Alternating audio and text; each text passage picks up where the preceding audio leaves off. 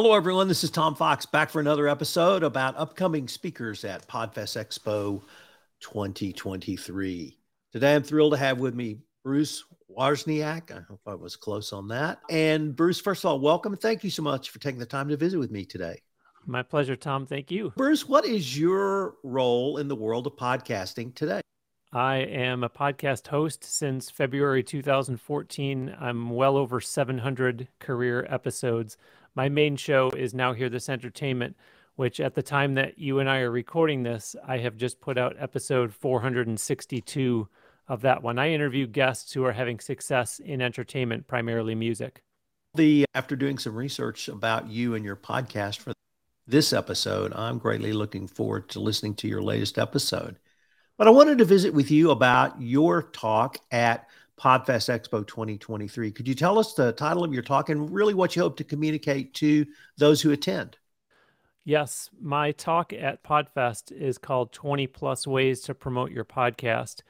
And that, Tom, is really designed for what it says it is, but really there's a couple things that I want to accomplish there.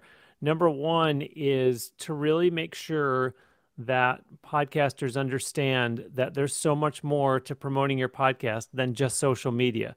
Because what you'll do is you'll hear people complain that they're not getting enough traction with their podcast, and you say, how are you promoting it?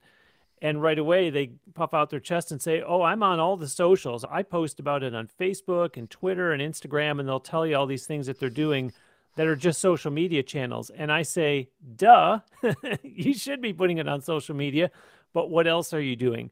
So what my 20 plus ways to promote your podcast talk at Podfest is going to do is show people a ton of other ways that you can be promoting it. And perhaps best of all, I think almost all of them don't cost anything at all to put into place. You can literally walk out of that meeting room at Podfest and go in your hotel room and start doing these. You could do them the next day if you're from out of town once you get back home. They're not things that are going to take a while to ramp up. And it's not going to be every single one that you're going to do. Some of them you might already be doing. And a lot of times, Tom, I find that people will hear me say something and they think that's common sense. And then they take a step back and you can tell they're scratching their head and doing a self-audit and saying, oh, shoot, wait, I actually don't do that one. So I'm hoping that I'll get some light bulb moments for some people in that room and they'll say, okay, I need to start doing that one or these plural. So that is absolutely brilliant. Not that you are telling people what to do, not that you're helping them in what they might do, but you're giving them insights into things.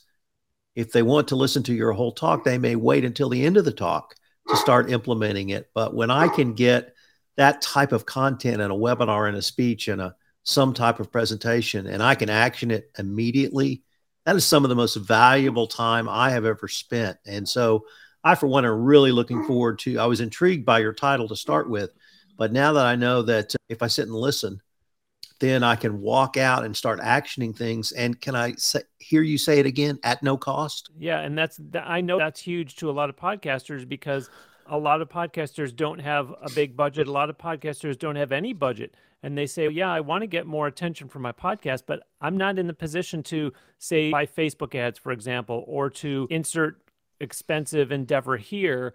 And I think what they need to learn is that there's so many different things that you can try.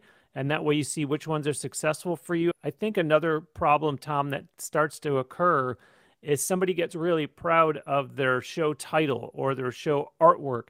And they show you, let me show you what my artwork looks like. Or they'll say, hold on, let me tell you what the title of my podcast is. This is great. And I don't care because you know what?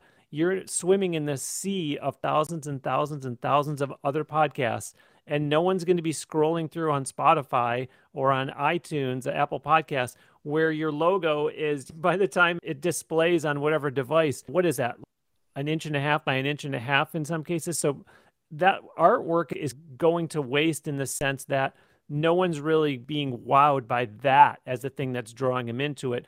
You really need to get their attention somewhere else first and then send them. And of course, everyone's going to say the way that you're really going to build an audience is by having great content. Yes, agreed, 100%. But you got to get the people to the show first so they can hear that great content. Bruce, if I could end by asking, what do you hope to get out of Podfest Expo 2023? Oh, I'll tell you, I go and I love being on the stage, but I also love being in the audience because there is such tremendous education at Podfest. And yes, the sense of community that has been built through Podfest over the years is in and of itself so welcoming. And I feel like when I go to Podfest, I'm going to see familiar faces. I'm going to meet new people. I'm not going to be reluctant to approach someone because there's just such that great atmosphere around Podfest. And so a lot of times it's you're in these great sessions with this great education and you're learning something and you look at the person next to you and you're nodding like, or maybe it's just a quick whisper, do you do that? Does that work for you? And everybody's right there supporting each other. So I'm always excited to go to Podfest and to learn so much more, even though I've been doing it by the time Podfest comes around, I'll be about 2 weeks shy of the what would that be, 9-year anniversary of launching my Now Hear This Entertainment podcast. So even 9 years into it, I'm still always learning. And as we all know, the podcast industry is changing so much.